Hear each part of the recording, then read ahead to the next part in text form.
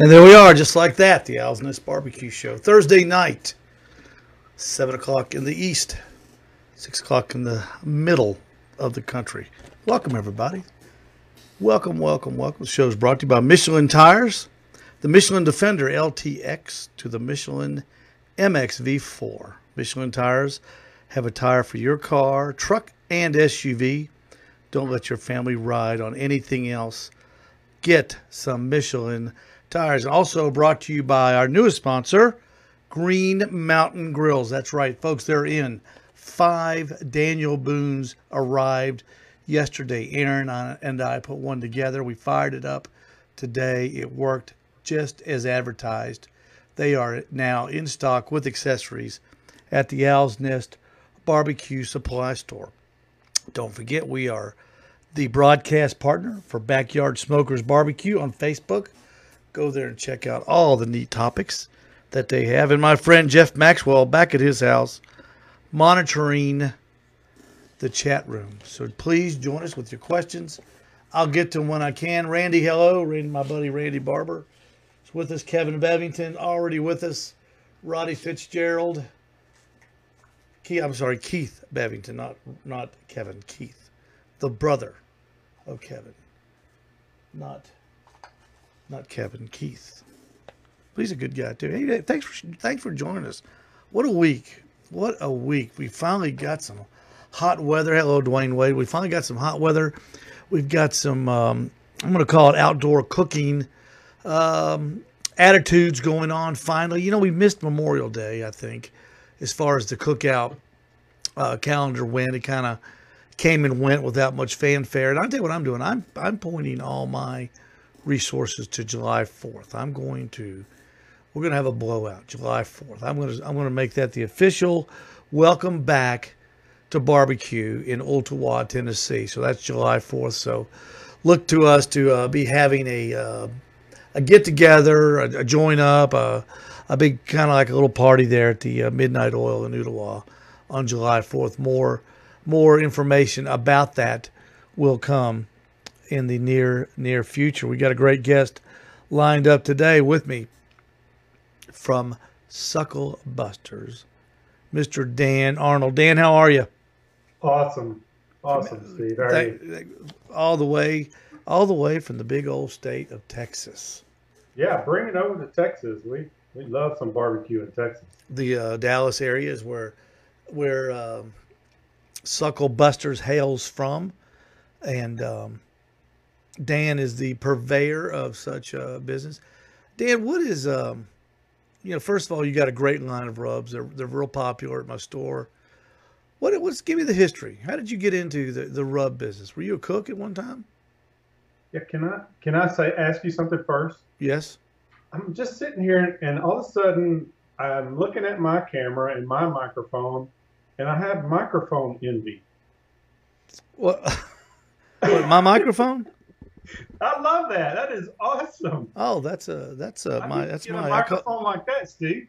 Well, you just go down to the guitar shop and tell them what you want. The first thing you do, you call Greg Rempe over at the Barbecue Central store, and you say, Greg, what kind of microphone do I need? He tells you, and then you take a bunch of money down to the guitar store, and you go, and you write a note. And you go, I need one of these, and they go, ooh. And I say, I know. And, I love me some Greg Rempe, by the way, and I love the guitar store, so that's going to work. You got to have Greg Rempe money to get this thing. Well, I don't have Greg Rempe. No, who does? Let me charge it. Yeah, put it on your Visa. Enough about Greg Rempe. We get enough of Greg Rempe on Tuesdays to last us a month. Let's talk about Sucklebusters and Dan Arnold. Sucklebusters, yeah. Sucklebusters. Tell me about the history of this this cool rub and sauce company. Okay, so now I'm not going to plug Rempe too much, but he did actually help me get started a long time ago. So shout out to Greg Rempe. I think he helped everybody He gave me my start. I think he gave everybody their start. Yeah, way back at the Barbecue Central when he was running the forum, and that was it. You know, forums were like way out there, high tech kind of stuff, and Rempe was running his forum. I started a forum called the Texas Barbecue Forum, and he helped me get going. So hats off to Greg Renfrey. Wow. Good guy. Absolutely. Yeah. So Sucklebusters has been rolling since about 2006. It was a Plan B type deal, and then it turned into a Plan A a few years ago. Okay, hold on. The plan B is always more interesting than present day. When it was a Plan B, just like my little barbecue store here in Ooltewah, it was a Plan B at one time. What was the Plan A? What was going on with Plan A? Yeah, so Plan A for a long time was corporate America. I was in corporate, executive sales and that kind of stuff, calling on big companies that, What did you sell? I sold computer software and technology. So I work for IBM. I work for SAP, Computer Associates, a couple of those high-tech companies. Wow. Yeah. And so high stress, high reward, been there, done that, all that kind of stuff. Got all my T-shirts, and a couple of years ago, Plan A kind of came to the point to where we could go to Plan B. So that was awesome. So, Dan, were you a competition cook on the side? I mean, was it your hobby, or was barbecue your hobby, or backyard stuff? Barbecue was always my hobby, even back as far as college. If you were going to go have a Sunday afternoon cookout, you were going to be at my place. So always loved barbecue. Never really was that interested in competition cooking, but just always loved great barbecue. Although we have tons of competition guys we sponsor. And in fact, they help us make the products we make today and make them a lot better. We've just always been kind of right in the middle. A backyard cook and competition cook. Sucklebusters is squarely right in the middle of that group. Our competition guys give us the quality, the direction, the advice we need. And the backyard cooks are really our core market who buys a lot of our product. Dan, I've only been into barbecue. It's about 7.5 years now. Yeah. And I entered it when I watched of course, I'm like everybody else. I saw it on Barbecue Pitmasters. Entered my first contest and got hooked, and then started cooking at the house. And I was a little amazed and a little sad that I had missed for all those years not being an outdoor cook, because every time when I brought it up at my gas station where I work, we talk barbecue, and somebody will say, "Oh yeah, I've been doing that for a long time," and then it's like something that everybody has in common, and that you didn't know about it. Yeah. And it's kind of the thing that when you gather around the table, you get the doctor, the attorney, the gas station guy, the medical medic guy, and the dress shop owner, and it seems the one thing that we all have together and all have in common is barbecue. For sure. Yeah, that's right. Yeah, and I grew up. We were country folks, right? We were on that side of the tracks that not everybody was on, and a lot of times barbecue is just the way we cooked. That's just the way we lived, and that's the type of meat we could afford, and those are the things we ate, and frankly, those are the things we love, and we always try to kind of go back, right, and recreate those times when we grew up and had great barbecue. Well, you see, you've got that background. I didn't have that background. My parents didn't cook out. We didn't do barbecue. I wasn't even interested in cooking steaks. I just wasn't a culinary guy. I played golf, and that was kind of my hobby. And but then when this barbecue thing started, I thought I have been missing out on something that is more fun than anything that I have ever done before or since. Absolutely. And the fact of the matter is everybody loves great barbecue. Mm-hmm. Yeah, I mean, everybody. There's no doors when it comes to barbecue. It's for everybody. And if you cook really great barbecue, it's always satisfying no matter who you are. So when you were transitioning from the Ernie Els company, SAP, to the rub company, tell me what that was like. What would you do during the day at work, and then what would you do at night? Because I've heard other people talk about this, but everybody's got a different method, though. Yes. So we designed the company so that we have certain parts of the company outsourced for example, co-packer. We have a co-packer that manufactures our products. Also have a 3PL, which is our warehouse and distribution partner. They fulfill orders for us and ship our orders for us. And so the key functions of the company that we operate are, like the R&D, the marketing, and the sales and accounting, and kind of the business functions of Sucklebusters. So to operate that, it was a lot easier to do it when I had a corporate job, because I could do barbecue at night and on the weekends, or when I, just had a few minutes on the side.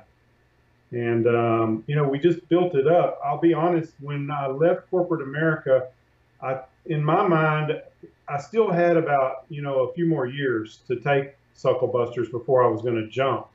But an opportunity came up and the doors opened.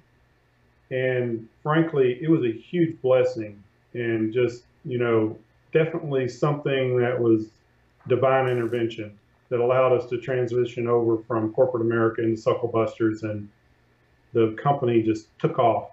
The barbecue business just took off, and it's been wonderful. Well, tell me about the first the first bottle of rub that did you make it? Are you like the first generation guy, or was there a parent involved or another partner or anything?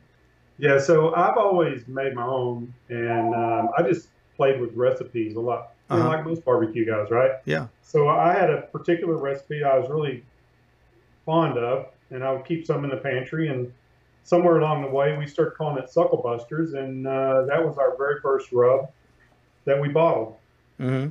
And how did the name Sucklebusters come about? Because it's an unusual name, but it's a very friendly name. Oh, thanks. I appreciate that. Okay, so this is, hey, thanks, Dad. So my dad is the genesis of all this. My dad's quite a joker. He's a real kidder. He's always joking around, having a good time. So when I was a little kid, I went to the state fair in our hometown. It's called the East Texas State Fair. And when I got home that night, I think I was like 12 years old. My dad was there, and he said, "Hey, did you ride the Sucklebusters?" And I thought, "Oh my gosh, no." He goes, "Oh, don't worry about that. That they have that out back. They only let the big kids ride the Sucklebusters." And I thought, "Oh my gosh, I missed it." It only comes once a year, and I missed the best ride ever. And of course, he hadn't made it up. Yeah, he was just joking around. But the name kind of stuck around, and we kind of transitioned it to Sucklebusters back in 04 and 05, when people were saying, "Hey, what do you call yourself?" So we just blurted it out one time. It stuck. We love it. It means busting with flavor, and it's just really grown. I guess the Sucklebusters joke was the kind of the running joke in the family forever. Forever. You'd ask your friends over. Have you been to the Sucklebuster ride, the Sucklebusters That's fair? Right. It's out back, that kind of thing. It's funny how those little family currents undermine everything. You said your dad's a kidder. I'm a big kidder here with my daughter, and she doesn't call it kidder though. She says I'm extremely not cool. So I'm glad you thought your dad was cool. Well, I don't know. I'm currently the most uncool guy in the neighborhood too. So, so what was the first one? Which flavor? What started it all off? What's that? What started it all off? Oh, it's called Texas Gold Dust. And it's a very southwestern Texas style rub. It has a lot of cumin and a lot of chili powder. Mm-hmm. And so it had a lot of Texas flavor. I'll just leave it at that. And then from there it grew to, I'm looking at your pamphlet. Oh my gosh. Yeah. Which another thing is, I've never seen a pamphlet from another company. This is really cool. I mean, it's got everything. When I got it in, I sat there, and when I was putting the stock up, I just stopped a minute, and I said, "Well, I only got his four." When I called you, I said, "Give me your four top sellers." Right. And but I didn't realize that you had this many products. You could, gosh, you could open a store with just your stuff. Hey, we'd love that.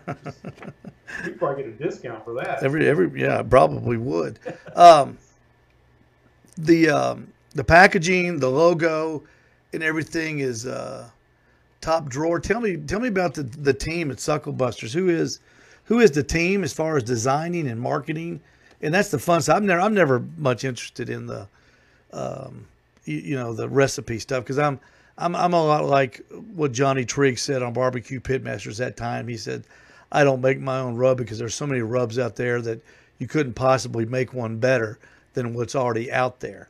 So I always concentrate on the marketing part and the design and getting it out there. What is that team at Sucklebusters? Yeah, that'd be me. That's it. No, so Team Dan. I spend a lot of time on marketing. It's important to me. It's, it really is everything in terms of consumer sales, because the customer walks into your store, Steve, and that's what they see, right? You have that little bitty piece of real estate, and you're trying to convey something that consumer that's, important to them and is understandable by them, and something that hopefully, they'll connect with. And so I spend a lot of time on marketing, and one of the things that we've always tried to do is make sure that we have a consistent brand regardless of how you connect with Sucklebusters. We want to have a repetitive message that we send our consumers, and so we spend a lot of time making sure that everything is just right. Dan, do you taste every rub after it's been shipped, or I guess it goes through you after you've sent the order into your packager? Do you, when it comes back, do you take a sample to make sure that that's the taste that you're looking for? Well, fortunately, we have an awesome co-packer who we had a relationship with for 12 years, and they blend our products to spec, and they know our product as well as we know our product. Yeah. So we don't have to stand over them. We certainly do, sample here and there, but we don't have to stand right there and watch them or check every batch, so to speak. But it's all about building the right kind of processes and putting those in place so that you do hit the quality mark every single time. The the awards that y'all have: first place American Royal Barbecue Sauce Contest, first place Best of the Best, first place Chili Pepper Magazine Awards. Well, I want to get to that chili pepper in a minute. What are the Scovie Awards? You got a first place there. Yeah, Scovie Awards are for the hot and spicy, what we call the pepperheads. Okay. Right? So they have a big contest every year out in New Mexico. I didn't realize there were so many pepperheads out there. Oh, it's huge. If you think about the barbecue kind of subculture, if you will, like guys like us, a whole subculture of what we call hotheads or pepperheads exists as well. And there's stores, there's products, there's people, there's conventions, contests, the whole 9 yards. It's awesome. They're great folks. First place Fiery Foods. Yeah. First place National Barbecue Association, the official Best Barbecue Rubs and Sauces 2019, and Rubs of Honor and the National Barbecue News. Now those are, and just because maybe some of the people have not heard of those are Andrew Platt has joined us. Hello, Andrew. Is our one of my chef buddies from down in Miami, Florida. These are awards that are given by people in this business. Yes. that sample things that are privy to products that a lot of people aren't even privy to. When people come in the store, Dan, they'll go, "What's the hottest thing you got?" I had no idea, and I said, "Well, I haven't tasted everything that comes in there because I've got thousands," and I said, "Well, this one's pretty hot," and they'll take that.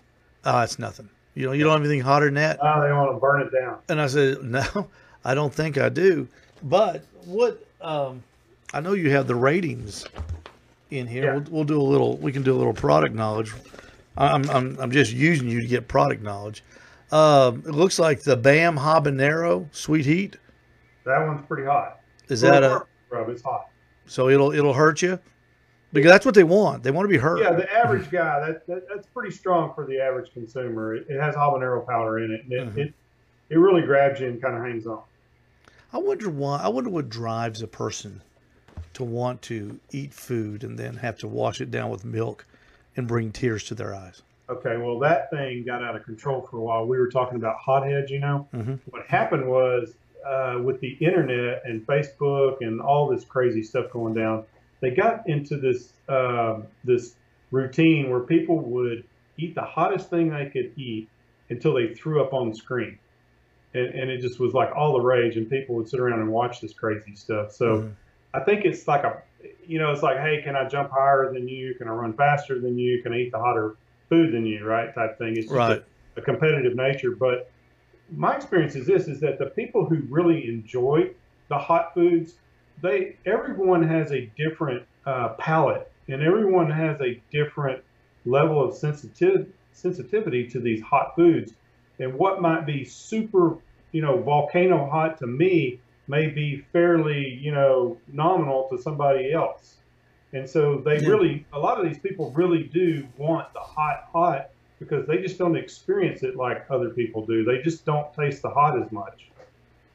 Well, there's certainly a bunch of products out there, and I know we're carrying a couple of hot sauces, and it's just it's every week that goes by, and cause I'm so new to this, it amazes me what people ask for, because before this, Dan, I just hung around with competition guys, where I got my information from competition fellas, and I found out really quick that competition recipe and cooking is very boring compared to. Well, you don't want to offend anybody, right? Right. Compared to what's out there that is so tasty, and from what guys like you put out there in the different flavors. When you're working on a flavor, tell me, what's your thought process about like when you're going to bring a product to market, or you find a need or a gap in a certain segment that Dan Arnold says, I can fill this thing. Right. We do it a little differently, I think, than most. And it could be because we have so many products today. We try to be, sensitive about what we're bringing to market. We always want to do something that's unique, if possible. And, well, first of all, we want to make something that is awesome, right? That's number one. You can sell somebody a product once, but we want to sell them twice. We want the repeat business. So we always want to put out something awesome. We try to be unique, which is more and more difficult these days. But we don't start with, I have this product, I want to package it. Where I start is, what is the concept of what we're trying to deliver? Okay?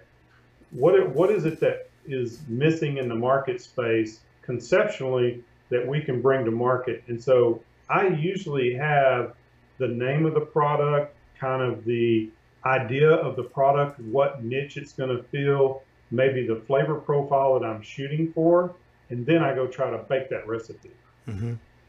So when so when you finally get that recipe, when you add something, do you take something away from the line and plug this in, or do you just simply add to it? Yeah, so today what we do is we remove products from the line and we replace them with new products. Is that a cost? Is that just a cost factor because it costs so much to keep these things fresh and going? Well, it's not so much. I guess at the end of the day, it is cost because ultimately you could carry every rub you ever made and never discontinue a product. We look at it. I don't look at it for that reason, but that is true. I look at it in terms of trying to continually improve everything that we have so that we just move them up the chain, right? Right. And so we group our products by what we consider success. Success is sales, right? So if customers are buying your product, that's a successful product. The top sellers, are the top sellers, and they continue to be the top sellers. And then we kind of have a middle group that are either moving up or down, right? Those are newcomers, or maybe they're older products, or for whatever reason, it's a product that has not sold as well as we hoped it would. And then there's a bottom group. The bottom group we try to replace with new products that can move up the chain again. And so we just look at it like it's a continual improvement. We always want to introduce new products to the market space, and we push, the best sellers. And the other ones we let go. Yeah. When you're trying to market the rubs, do you turn to teams, and do you have to talk them, competition teams, because, and the reason I ask this, Dan, it seems like more and more guys and women that compete have their own products that they're selling, and it's beginning to become. It's always been a crowded market, but I don't have to tell you how crowded it is. When you approach a team or you're trying to market this rub, what is the percentage that you go after the competition market, and then you go after the backyard market? Because you know you're going to sell more to the backyard people than you are to a competition team. So how do you balance that out, or what kind of energy do you use for each segment of the market? Yeah, and we love everyone, right? So we want to make sure we have products that work for everyone's taste and needs and requirements and that type of thing. We've been very fortunate to work with some of the best teams in Texas. We have a group of folks called Team Sucklebusters that is about 200 strong now. And it is a group of, it started off just competition cooks, but we've recently added different types of folks to that group for different reasons. But a lot of competition guys in Texas, and names you would know. We sponsor teams. We sponsor about 50 teams worldwide. Mm-hmm. And then we also have chefs, we have business people, we have store owners, we have friends, we have brand ambassadors, all types of folks that know and love Sucklebusters. Then what we do is we take our products through a couple of test cycles and try to come up with some candidates, if you will, in terms of flavor profiles, and maybe it's like product A, B, C or something like that, or maybe it's A and B. And then we'll take those products and let Team Sucklebusters try them, even in competitions or what have you. Yeah. And give us feedback on those products. And then we refine the products, or we pick a winner, or we, just refine the product until it's ready to bring to market. And so from that perspective, a lot of our products are tested by competition teams way before they're ever available in the general market. So when you sponsor a team, if you've got 50 teams in the stable, what is a sponsorship entail? What do you give these people in return for their feedback and for their publicity on social media? Yeah, so there's different levels. In some teams we sponsor, very few teams we sponsor fully. Mm-hmm. In other words, we will, cover all their costs for product and what have you, shipping, any type of marketing materials. We'll work with them very closely in terms of product testing. We may even create a product just for them, if you will. Mm-hmm. So those guys we work with very closely. All of our teams, we provide sample products to, we provide swag and all that good stuff. We have a program set up for them to buy heavily discounted products anytime they need it. And then we have other folks that are maybe kind of on the more on the brand ambassador side that we'll just give a free product to here and there, in return for some social media exposure. And do you talk about that with them when you send them something? Say, hey, I'm going to send you something. I appreciate you trying it, and I appreciate the mention, because I was talking to a fella today in an entirely different barbecue related product line, and he has been charged by his company to go out and find people on social media in barbecue, with the intent of lining them up and getting them product in return for them trying it out and talking about that product. And if I told you the name of the company, you'd recognize it. And it's a pretty good sized company, not the biggest, but it's not the smallest either. But it just seems to me that when he was talking about this, it just showed me the importance of marketing on this alternative format that we have now. This social media internet, and I know it's to somebody my age it's different, but somebody your age younger, it's the way it's been because that's all they've known. But it's no longer alternative; it's the primary marketing medium. You think so? For our industry, I would say yes. I would agree with that. I'd agree with that because you never see commercials on national television. You don't ever see, when you're tuning into the Food Network, you don't ever see, any rub any rub people. That it seems like you're right that they're pumping this thing through social media, and how do you approach somebody? I mean, what do you tell them? I mean, what if they're they're a brand X guy and you want to get them? Do you what's that process? We take a little bit of a different approach, and a lot of these things we've done and have led the way in some respects on social media, and there's a lot of folks that lead in their own area, and we love those guys and respect them. Mm-hmm. But we take a different approach. I have people, I get multiple phone calls every day. I get multiple emails every single day of people wanting us to either give them free product or sponsor them or give them samples or whatever it is, right? Right. And that there is an approach, and it is a viable approach to, let's just call it use a personality to promote your brand, right? Mm-hmm. And in social media terms, that may be someone who has a lot of followers on Facebook or Instagram. Yeah, well, that makes sense that, the more people that follow them, the more you want to get your product in front of them. The more exposure, right? Yeah. And so there's a financial type advertising strategy around that, right? Mm-hmm. Hey, this guy's got 100,000 followers, and I'm willing to spend X to either get him to do a commercial or give him product or whatever it is, right? Or pay him. And you can do that. We don't approach it that way. What we do is this, and it's worked really well for us. We let the brand, we go to market with the brand, and then we try to surround ourselves with people that love the brand and would use it regardless as if we were giving them free product or friends with them or whatever it is. In other words, our number one requirement is that I already know that you love the brand because you've been using it for a long time.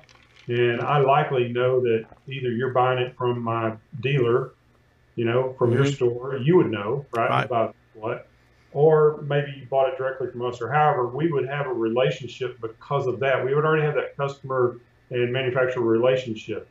And then we want to kind of take it to the next level, and maybe we just want to, provide some free products for you and help you build your internet presence or help you build your social media presence. At the same time, we're getting, coverage on our brand, and that's the way we approach it. So it's a kind of a little bit of a different approach, but I think what's happening is the internet and the social media platforms, they are just getting way overhyped because everybody's rushing in and creating ads and doing all this crazy stuff. So we kind of want people to love us first and love our brand for who it is. And then we want to talk about maybe having a next level relationship. I'm kind of on the ground level of marketing. And when people come in the store, I've always been a person that observes what the customer will look at first, what they gravitate to. There's a certain customer that comes in and they gravitate towards the name, and they're looking for a well-known name. And then there's a customer that comes in and several of them. So, you've got Sucklebusters, and it's not associated. They weren't associating it with, the next word out of the mouth was not, I saw this guy use it. It was, this stuff is good. I've seen this before. I've used this before. Yeah. And it seems to be a brand that stands on its own without the celebrity connection to it. And I know a lot of well-known barbecue cookers use it, but it seems to be a brand that you've just doing exactly what you've said, is the brand has become almost bigger than any individual that uses it. And then there's a two-way street there where you can get somebody, like if I wanted more people to watch me, I would say I use Sucklebusters. I would use you to draw name recognition to me, kind of in a reverse thing. Like, if he uses that, that must be a great, not that, nobody's going to use anything I tell them to, but you see what I'm saying though? For sure. It's an amazing mix of marketing that goes on in this social media platform, because I see people on YouTube, And there's, there's a whole quail's nest of these guys. And some of the products I've never heard of. Some of them, of course, I've heard of. But everybody has got everybody seems like they've got a scheme going on. Yeah, I mean, there's a lot of folks running around now that don't have any products. They just have their name on somebody else's jar. Mm-hmm. And for us, it's a little different. And I think it's because of where we started. I started 30 years ago making barbecue because that's what I ate. And I had this recipe that my family enjoyed eating. And it's just a great recipe, right? Mm-hmm. And everything I do is mine. It's my recipe. I made it. Team Sucklebusters help us make it better. And then for me, it's a point of pride that it's mine. It's not someone else's recipe with my label on it.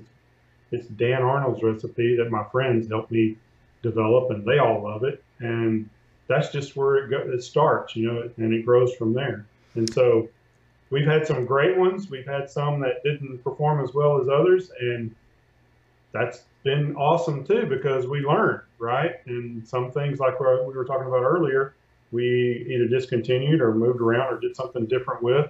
But the great ones, kind of rise to the top, and it makes us even prouder, right? When they're successful. Down in your area of the country, you're coming off of a phenomenon that's been going on 3 or 4 years, and it culminated last week when Aaron Franklin was named a Barbecue Hall of Famer. Oh, yeah. And that's the Texas brisket.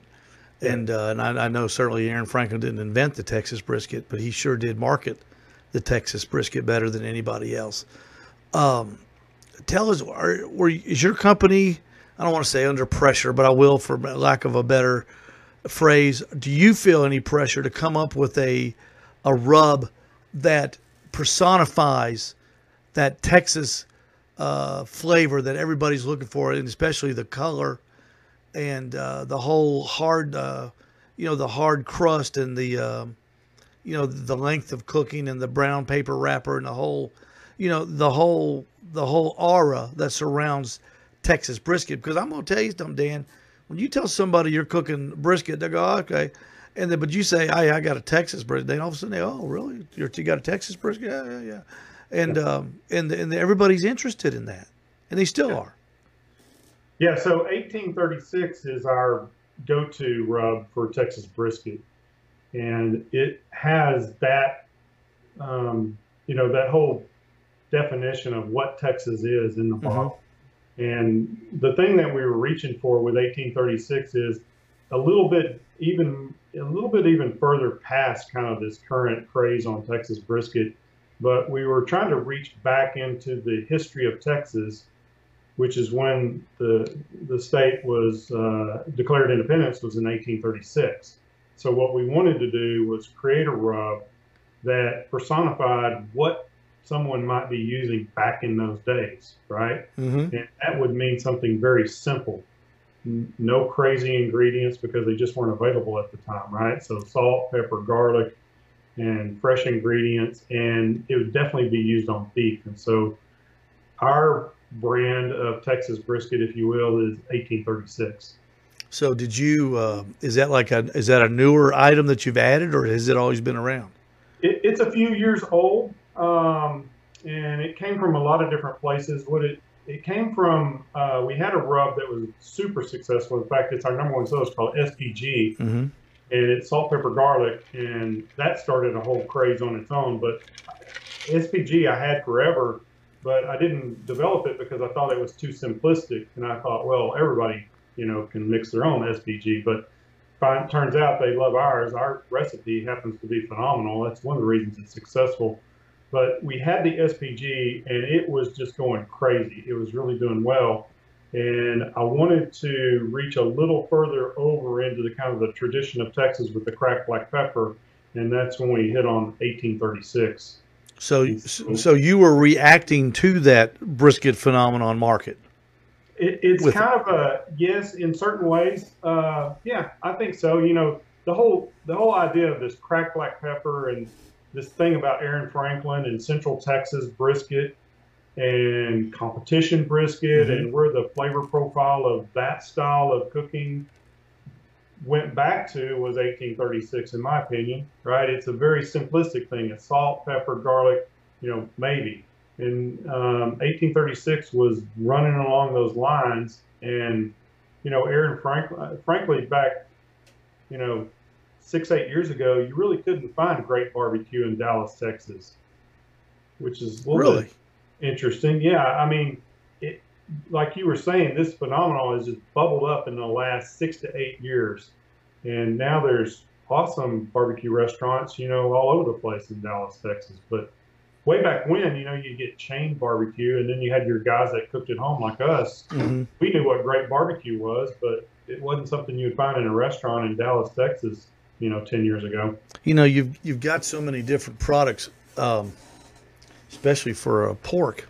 And I know pork's not I shouldn't say, I'm just speculating that pork is not as big as beef in Texas. Is that a fair statement? In general, it is, but I grew up in East Texas, and we had pork ribs. That was one of my favorite meals. Was pork ribs. I always thought, I always hear Texas is when you say Texas barbecue, it's beef. Here in Tennessee, it's pork. Yeah. Georgia, it's pork. Yeah. And the flavor profiles that you have. Keith Bevington was just on here, and he said that holler. What's yeah, he said that's his favorite. That's his favorit. And so Hogwaller is kind of a Kansas City style, if you will, like a KCBS style rub. It has a lot of complicated flavors in there, but it has a lot of sweet for sure. Yeah. What I'm sure. Let's compare and contrast. And I always like to use Harry Sue on one side and say like somebody cooking in their backyard. On the one side you've got a salt pepper guy on the right hand side, and then on the left hand side you've got your Harry Sue's, who is salt, pepper, garlic plus 37 other flavors that are in the cupboard that happen to be in that day. What are some of the products that you have that fall on the simple side, and then what are some of the more complex rubs that y'all have? Yeah, so SPG, salt, pepper, garlic, is our base rub for everything. And you can put it on any type of meat, any kind of vegetable, whatever you're cooking. So SPG we usually go to as our base layer, our base flavor profile, if you will. And then, I use usually on a brisket, I'll usually go SPG. Well, I always go SPG. Well, we'll put a binder on. I like to use Worcestershire as a binder. And then I'll put on a pretty good layer of SPG, salt, pepper, garlic, which is garlicky and salty. If I'm going traditional, I'll usually roll it with 1836, which is the heavy cracked black pepper. Yeah. If I want to go more kind of mainstream barbecue-y, if you will, I'll try to go with something like our Texas brisket rub, which is more kind of like a paprika garlic flavor, and head that direction. Or if I want to go with something that's kind of spicy and barbecue-y, we have a rub called Hoochie Mama that's really good. It has a little bit of celery in there, and so it does really nicely on briskets. And then I hate to say this, but in Texas nowadays, or when I cook in the backyard, I like to have just a little bit of sweet. And so we have a new rub called Sugar Daddy, and I'll throw a little bit of Sugar Daddy on top. And so we'll hit 3 layers of flavor profile when we cook. Yeah. That sweet profile on brisket is very common in KCBS contests. I know that our sauce on our brisket on our burnt ends is a very sweet sauce. Yeah, and can't get it sweet enough. On guys that can cook, it scores well. And guys like me that they go, good try. So sweet is king, and like Sugar Daddy. It came from competition. Jack Cashman is one of our sponsored teams, and I was working with him on this. Sugar Daddy was originally a finishing dust for ribs and chicken, and we had Jack testing this thing out. And all of a sudden, he started doing better with ribs and chicken. And so we would take the sugar daddy that we sell, and he would grind it in a grinder and use that as kind of his finishing dust. And so, you know, that's where that rub came from. It was a sweet finishing dust. And let me tell you something, it is sweet. It's so sweet. We call it the sweetest rub in Texas, but it's the sweetest rub in the world. Yeah, well, you know, there's a school thought out there that barbecue judges are old and their taste buds are more dead than younger people. And of course, the first rule of barbecue was explained to me that the last thing you put on the meat is the first thing the judge tastes. So if you get an old judge with dead taste buds and you finish it off with something sweet, you're going to hit it exactly where he can taste it and go, hey, that's pretty good. I'll give you a 9. Yeah. So our comp team, Karma-Q Barbecue, is a charitable barbecue team that we sponsor. And we took 3rd place in Houston this year in ribs with Sugar Daddy. Oh, wow. Yeah. So that's the sweet stuff seems to go to ribs really good. For sure. Yeah. Let's shift gears if you got a second. Let's go to barbecue sauces. We were talking earlier during our practice, our Skype practice, that I couldn't believe how popular barbecue sauce were. People come in the store. I didn't have many, and I've got a ton now because people they want them, and they want something different. They want more than what the grocery store has to offer. And you've got one down here that was given to me by a friend one time, Doug Scheiding. I don't know if you know Doug or not. Oh yeah, Road Cooker. Road Cooker. He sent me. He's on Team Sucklebusters. Yeah.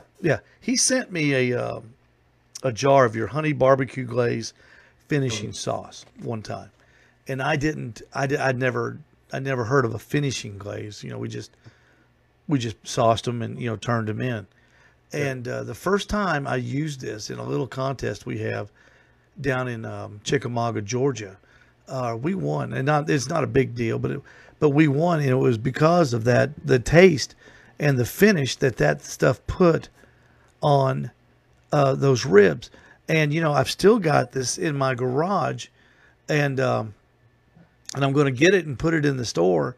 But it is such a unique product. And tell me where that came from, because it's not sauce, it's a honey barbecue glaze, and what makes a difference between a finishing sauce and, say, a barbecue sauce? Yeah. So it's just pure genius, isn't it? You must have made it. I'm laughing at myself because it's not that at all. It's just the reality behind our sauces is that's the way I grew up eating sauce. There's a barbecue joint in East Texas called the Country Tavern, and they use thin vinegary sauces, and I love their stuff. And I just love their sauce. And so when I made my sauce, I made mine sort of thin and vinegary, which is a little different, right? Because a lot of people think, especially the big brands, right? There is a perception that if it's thick, it's more valuable. It's better. It's gloppy. But I wasn't going for that, okay? I was going for, this is what I like to eat, and this is what tastes good to me. And for me, the sauce needs to be sweet, but it needs to be tangy, okay? And then if you have that rib that's cooked perfectly and barbecued over oak, hickory, or some really nice smoked wood flavor in your ribs, they're naturally sweet. And then you have that tangy sauce that hits it. That's the yin and the yang of barbecue. That's what makes it taste so good, is those two contrasting flavors. And so our barbecue sauce is sweet and tangy, and just a little bit spicy.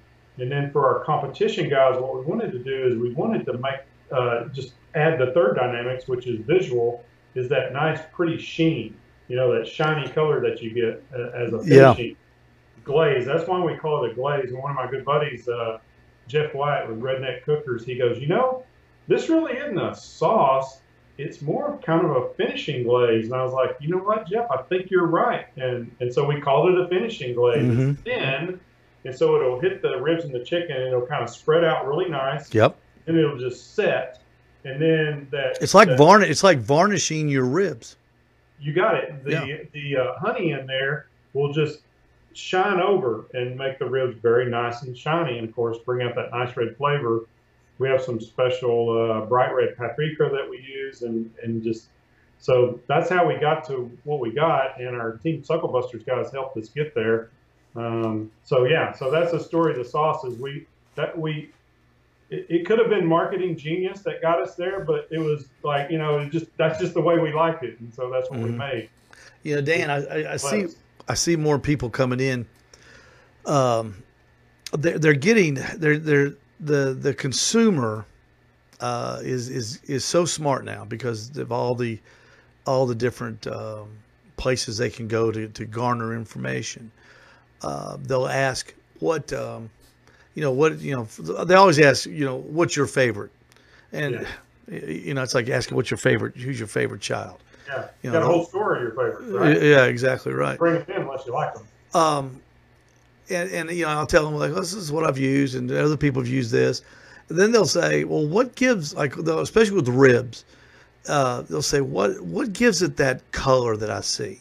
And that's what they're striving for. They want that thing to look like a penny, because they've cooked ribs before, and the only thing they're getting is that charred, old black looking, rib that tastes good, but it's not appealing to the eye. Yeah. And they're looking for they're trying to the backyard person is trying to up their game now. Yeah. They're seeing pictures and they want their food to look like those pictures. Right. And the products that are out there, like the glaze that you sell. And all they got to do is get a little information, and they're striving for that look that that I want it to look like Malcolm Reed's. I want it to look like I saw in his video, that shiny, looks like a copper penny. Yeah. We want it to look like that. Yeah, and they, frankly, today it's a little easier to barbecue with the pellet grills and that type of thing, and all the products that are out there. Your backyard guy, they can do some research and practice up a little bit and get it going fairly quickly. Oh, absolutely. The learning curve is a whole lot less. Well, it's a lot less than 7 years since I've been in it. Yeah, and, they can put out really good barbecue quickly, right?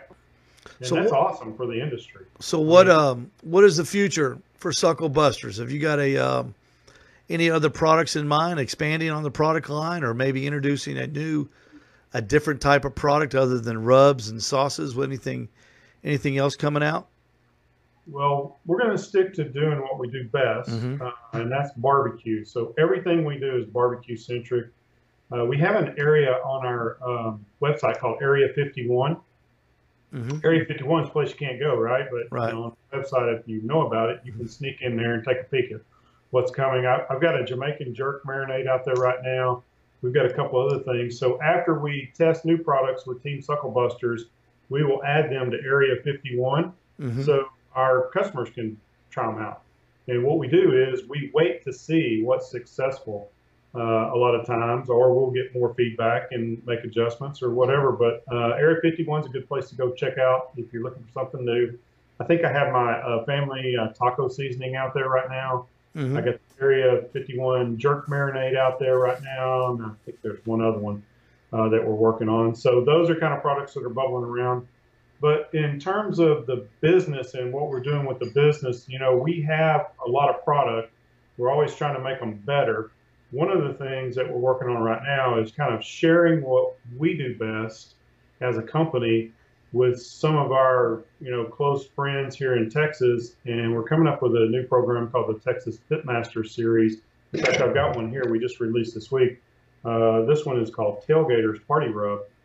And so we're working with some of the best pitmasters in the state of Texas to help them bring their rubs to market. A lot of these guys have, like you or me, they have Plan A working. Plan B is their barbecue deal. And so we help them with Plan B. We'll produce the products, we'll take their recipes, get it made for them. We'll get packaging done for them. We'll do marketing and distribution for them and help them get a start on Plan B. So that's one of the things that's new for Sucklebusters. One of the things we're working on. It's pretty exciting. That's a tremendous service, because everybody has the want to, but they don't have the know-how. And that's right. Yeah, and we've been there, done that. We've got a lot of skinned knees and bruised arms from doing it. And it's like, hey, these are lessons we learned. We can fast track you through and get you a good product to market that's well positioned to be successful. We have over 1,000 dealers, so we can help them even penetrate the market and sell. Yeah. Well, Dan, y'all do it. Your company does a great job. It's a well-run organization. When you call an order, it's seamless. It's very professional, and for a small guy like me to give the attention that you gave me when I know that there are big boxes behind me ordering 100 times what I order. I appreciate that attention. I appreciate the product information, and I really appreciate you being with us tonight. And I'm going to scoot you an email tomorrow and order some more product and get some more of those sauces in, and I'm going to get that glaze in for everybody. And everybody listening, spread the word, because we got a lot of people from Ottawa listening tonight. That glaze finish is really something, and we'll be stocking that soon. So Dan Arnold, thank you so much. Good luck to you, and man, many more years of success. And thanks for what you've done for me, and I hope I can return the favor. Steve, thanks. I'd just like to say, man, we love you guys, dealers. This is the core of our business. This is what 80% of our business does, is work with guys like you. And so we wake up every day and we try to figure out, hey, how can we take good care of Steve? So we appreciate your business. Our customers are awesome. They do so much for us that they don't even realize, when they buy our products. Mm-hmm. They're helping a small business and many more small businesses that we do business with. I mean, we really try to do business with companies like us. And so at this point in time, it's really the heartbeat of America are these small companies. And we'd love to be a part of that. And our customers are part of that. You're a part of that. Everybody out there listening, thank you. We appreciate your business. And if there's anything that Sucklebusters can do for you, you call us and we'll take good care of you guys. Dan, thank you so much. We'll be in touch. Thanks, Steve. We'll do it again. All right, sounds good. You betcha. Dan Arnold from Sucklebusters from down in the Dallas, Texas area. Appreciate Dan being with us. Just a fantastic guy. Fantastic products. One of the good one of the better companies that we deal with on a daily basis at the Owl's Nest barbecue store. I dropped.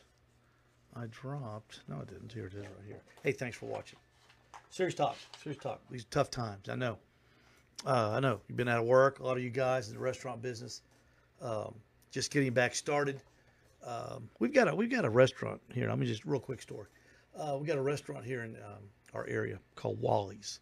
It's in a little town called East Ridge. It's a I-75 interstate town. It's been there.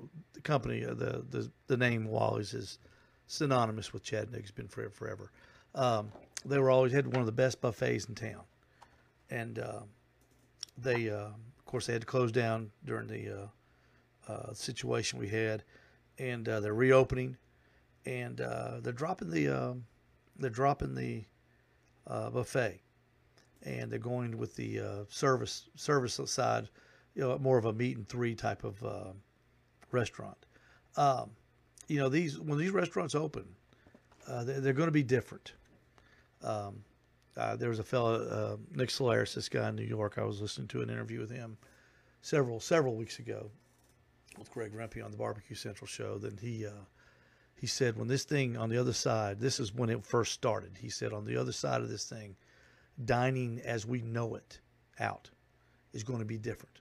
And I thought he's a smart guy, and I thought, boy, he probably knows what he's talking about. But I thought of that this morning when I read that in the paper, that this company that has been synonymous with one of the better buffet lines in Chattanooga for years, and I'm talking 30, 40 years, are dropping that from their the way they do business. They're going to just a sit down meat and three, and it'll be great. I mean, don't think they're they're going to lose customers because their food is fantastic. But what I want to say is when you go into your favorite restaurant, I've been to a couple.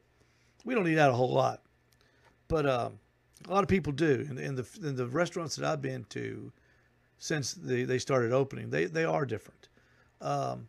They're maybe not as enthusiastic because they're thinking of things that we have no idea the problems that these guys are thinking of. They've got staffing problems right now. They're competing. Can you imagine competing with the federal government trying to find an employee when the federal government is giving money away and you're trying to get somebody to work? That's the biggest problem. You're competing with the federal government that's giving them money to stay home, and that's a whole dynamic that I don't see how they can compete with that. So your favorite restaurant is going to be different when it opens if it hasn't already opened. You can already tell it's different, and the service might be a little slower. Food might be different, but give them the benefit of a doubt and go back there. Don't be so quick to criticize. It seems like there's a group of us that go to a restaurant and we can't wait to criticize instead of praise. We'll have a great meal and the apple pie wasn't perfect. We'd rather talk about the imperfect apple pie than we would the great burger or the great steak we just had. So cut them some slack and embrace their newness. If they've got a new way of doing things, embrace it. Understand what they're up against. And this goes for restaurants. It goes for all businesses, because it's unfortunately it's not going to be the same. And I hate it. I hate it with a passion. I wish it would stay the same, but to think that is you'd be foolish to think that this thing that it's going to be the same as it was on February the 28th. So cut your restaurant some slack, give them some praise, pat them on the back, give them an attaboy, and tell them good job. We'll be back, and because they need you. They need you now more than ever. Thanks, Dan Arnold, Sucklebusters, for being on the show. Next week we're going to be talking charcoal, and we'll have the rep from B&B Charcoal on with us next week. So if you're one of those guys, it's a whole segment of you people out there that love to talk charcoal. You know the difference. I personally, one done from the other, I can't tell. And people say, Steve, you're stupid. There's a big difference, and let me explain it to you. Well, the guy we got coming up next week with B&B Charcoal, he is going to explain it to you, and he's going to explain it to me, and he's going to make me a believer in good charcoal. So until then, everybody, take care, good night, and for sure, good luck.